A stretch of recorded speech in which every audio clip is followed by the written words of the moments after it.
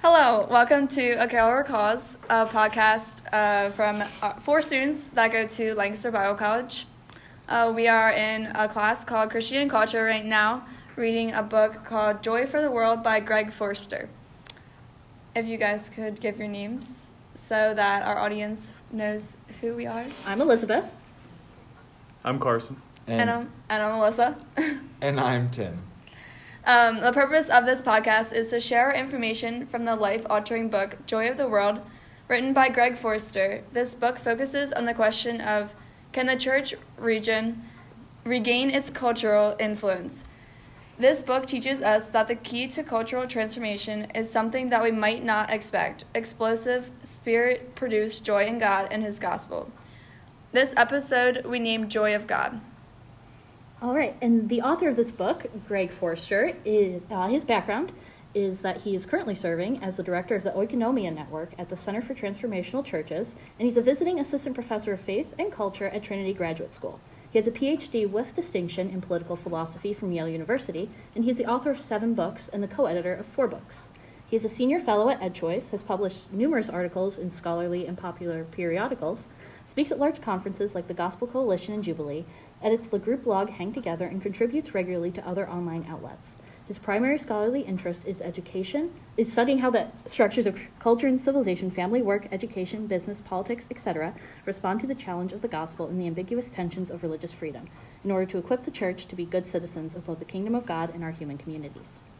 In Joy to the World, How Christianity Lost Its Cultural Influence and Can Begin to Rebuild It, Forster seeks and answers 3 questions. How is it that Christianity has so dramatically lost its impact on American civilization, and how can it begin the process of rebuilding that impact? Should we even try, or is the cultural impact more dangerous than it is desirable? Forster's overarching thesis in response to these questions is simple. The centerpiece of my answers is the joy of God. If Christianity is going to have a distinct impact, it needs to rely on what truly makes it distinct, the work of the Spirit on our minds, hearts, and lives. That's what makes Christians unique, and it gives us a unique opportunity to bless our unbelieving neighbors through the way we participate in the civilization we share with them. Part 1, Let Men Their Songs Employ, focuses on the American society is. First, we're going to ask the American piece. How did America get where it is now, and where is it going? Second, we're going to ask what the society piece. What is society, and how are we as human beings related to it?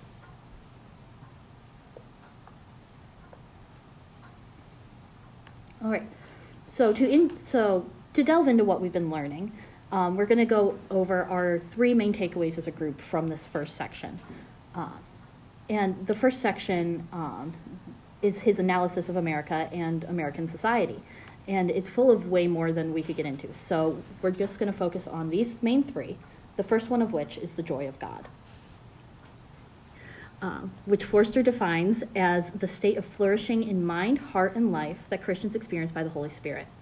In the reading, I found a following sentence where Forster likens this joy of God to the fruit of the Spirit to line up nicely with the impressions I was gaining of this joy of God. It seems to me that the joy of God is His image in us leaking through in small ways in everyday life before it's unstoppered and fed by the flame of the Holy Spirit to reach its full potential. All the things Forster listed that grow with this joy, mind, heart, and life, are all either areas created in God's image or places for it to shine through.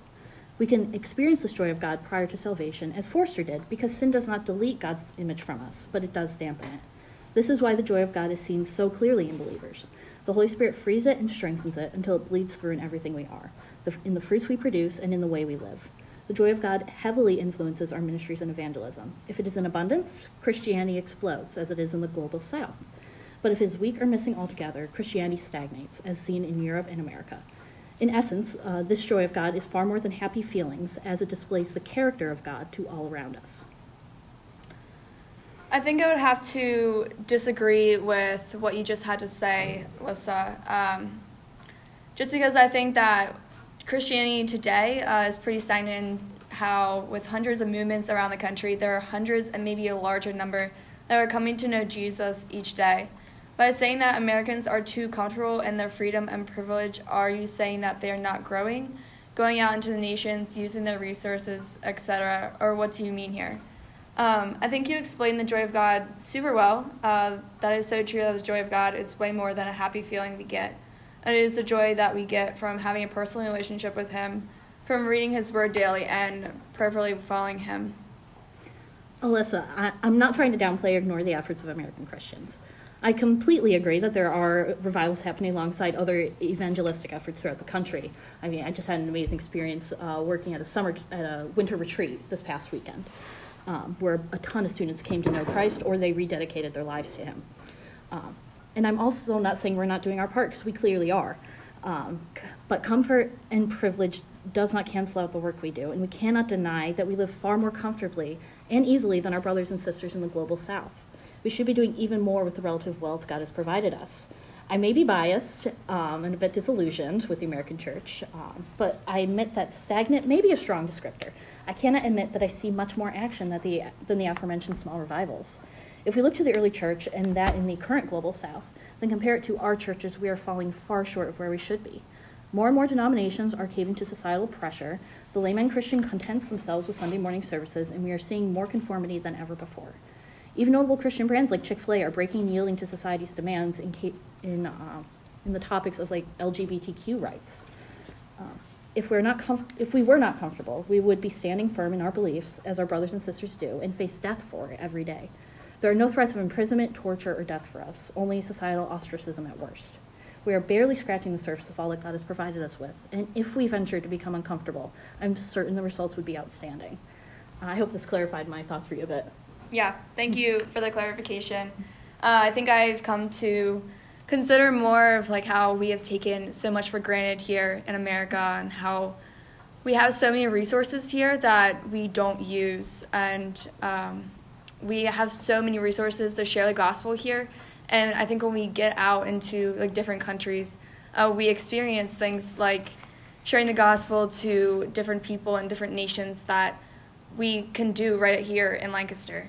So thank you for that. So after going off to that first point that so perfectly Alyssa and Elizabeth spoke about, we're going to move on to our second takeaway. And the second takeaway is actually the relationship between Israel and their exile to Babylon, and then the New Testament exile without Christ. And as we figured out in our discussion post, that actually brought up a couple conversations and kind of conflicting thoughts in our group, mainly between Elizabeth and myself. Elizabeth and the rest of us, I mean. But that's perfectly fine, because the way we learn is actually understanding one another's viewpoints more and then being able to work off of that. So I'm first going to go off of what I believe and what I got out of the reading. And I'm actually going to start with the question that our professor gave to us to read off of. And the question that he was asking is, summarize how the presence of the church in the world is and is not similar to Israelites' captivity in Babylon. How is the church supposed to live in exile, in addition to Forrester's consideration to the first episode that we're watching? So pretty much what I got out of that question is that we're supposed to read this second chapter of Forrester's book and then kind of go off of what we think is right, go off of the exile of Israel and then the exile that we're in, the New Testament exile. So I'm first going to go off and read all out of page 66, and I'm first going to mention on how, just so we can get a better understanding of of the Israelites and kind of how they are coming about. So here on page 66, Forrester mentions that the Israelite people had a distinct civilization. They had detailed instruction on how to live in that civilization and how that was supposed to be structured. The Israelites did not have to worry about whether their society was influencing their religious institutions. All the structures of their civilization, I have a horrible stuttering problem, were directly ordained by God. So that's how it was. So pretty much Israelites, like Israel as a country, they had everything very simple for them. It was all laid out to where there was no really conflict on how they were believing. It was very, like, one way. There was a universal religion. But then the exile happened, and that obviously changed things. When Israel actually goes out to Babylon, and now they're under this rule, like, how are they supposed to worship when they don't have a temple to worship to? And they felt lost in a sense, and it makes complete sense. And out of reading from the book of Daniel and just kind of seeing from that exile, and then reading Jeremiah and seeing on how the Israelites were going to be affected from that, you really could see that without the temple and without, like, the say-so, like, place to worship, they were really going to have a problem. Because not only was their whole place to worship in that temple and in Jerusalem and in Israel, the Holy Land, but their identity was in that as well. And that's a big theme to think about coming up to this. So that's a little bit of the background of that. So let's think about how the New Testament Christians are like that today. So once Christ comes back, and then we have the Great Commission to spread the Word of God and whatnot, we are very much so like an exile, and I think that we are just the same as that. We just don't have the say-so temple. Because in our life of Christ, we're always working towards Christ. We're always working towards the day we'll see him, whether that's the day we die or the day of him returning. And we're doing our best to prepare the world to better Christ in a sense, and kind of work back the problems of sin. And just as the exile of Babylon, they are working towards the day of going back to Israel, we are working towards the day to see Christ and to see the new heavens and new earth. So that's kind of my thoughts. To summarize what I just said, I think that we are very similar to Israel in their exile. And not only that, I feel like we are working towards the same thing, except for we have Christ and we have the Holy Spirit in us. We don't need an actual temple. So now Elizabeth has a little bit to say off of what I just said. Yeah. So I kind of struggled with this whole concept of the church being in exile, because I don't see where the church was exiled from. We never had a country in the same manner that the Israelites did. We didn't have a temple. We have Christ.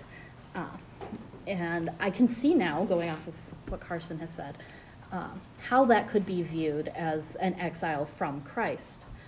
But it's something I'm still wrestling with, and something I'm going to do a lot more thinking over. Because I feel like it's a fascinating concept, and one that deserves a lot more study than 1 week and 1 chapter in a book.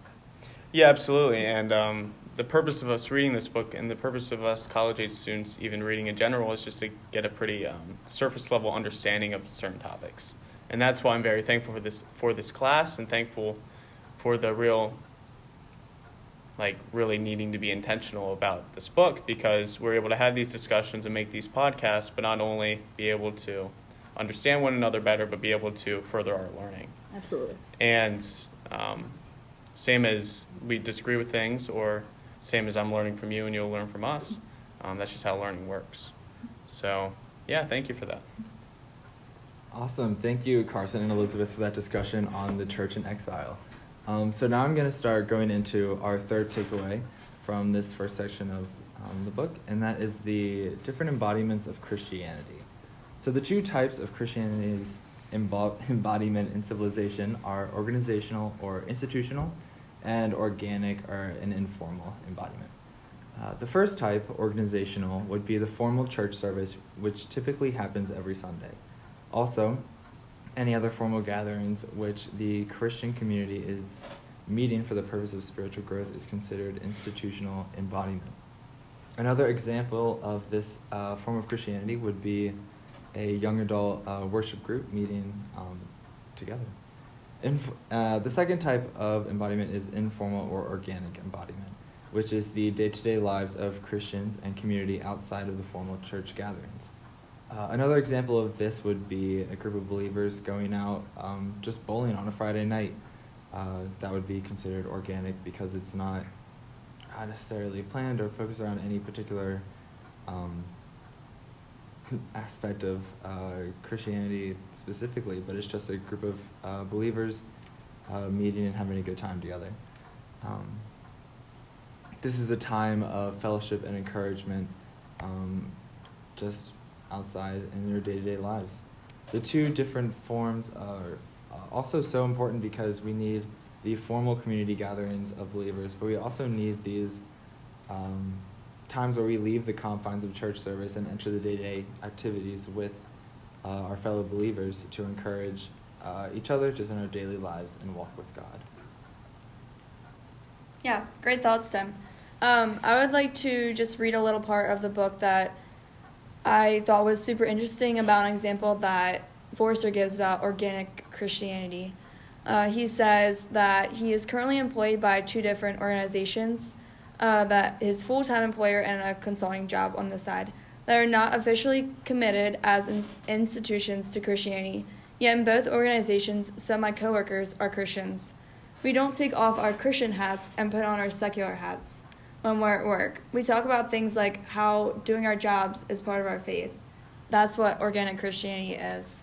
I thought this was just interesting because organic Christianity is just living out our day-to-day lives and just sharing our faith with others and just being present. So often we feel like we have to go out of our way to serve others and show God's love. But it can be as simple as sharing a kind word to others, even getting coffee with someone or just making a new connection with somebody. Yeah, I totally agree.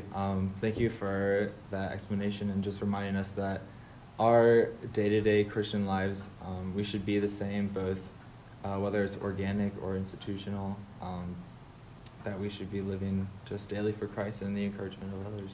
Thank you. All right, so what do these takeaways mean for us? I mean, they're kind of broad topics, to say the least. So what do we, as the average everyday Christian, do with them? So the joy of God, we need to let that influence our lives every day. In the same manner that we are always having the fruits of the Spirit and bearing fruit for Christ on our minds, we need to have this joy of God, because it will lead to the bearing of fruit, to us growing in Christ and becoming who He wants us to be. And it will change not only our attitudes, but our everyday lives, because we will be influenced wholly and completely by it. Going off to the second point, Elizabeth and I kind of went back and forth a little bit, but I'm actually going to read from the book and kind of just summarize what Forster is saying for the exile and the way the Christians are supposed to be acting. So here on page 68, Forster says, "Exile is our predominant state in the New Testament church, because we have now been commissioned, sent on a mission to the nations. Jeremiah sent the Israelites out to a long period of exile in Babylon, but they were always looking forward to a promised return. Jesus sent the church out to permanent exile everywhere." So that pretty much sums up with what I was saying on how the Israelites were always on a temporary exile. It was always mentioned all throughout the Bible that they're going to be kind of separated from the Holy Land, same as Moses was not allowed to enter the Holy Land when that whole thing went down. The same happened to them when they went to Babylon, and the same is happening to us, except for we have no timestamp. We have no clue how long it's going to be. So far, it's been around 2,000 years. We'll see how many more years it goes. I hope it happens during our time. I also would like to live life, but we'll see what happens. Christ, a lot we don't know about Christ, and all we can do is have faith and move forward from there. So yeah, that's my kind of application from the second point. Awesome. Thanks, Carson. And now going into the third takeaway that we discussed, me and Alyssa did. So just the difference between organizational and organic Christianity, and just the importance of understanding that there is a distinction between the two, but the roles that we play in both are vitally important. So like in our Christian lives and our Christian lives should go beyond just our Sunday church services and organizational groups and stuff like that, but also into our day-to-day lives as we interact with everyone around us. To conclude this week's episode of A Carol or a Cause, just a reminder, we are reviewing the book The Joy of the World from Greg Forrester. And we're a group of college students just coming to you, really just trying to inform you about this book. And we'd love for you to join us along in this process of us really just understanding what Greg Forrester is saying. And just to give you a little tease for next week, part 2 is coming, and it's going to be Let Earth Receive Her King. So get ready, get excited, and we will be looking forward for our next episode. Thank you.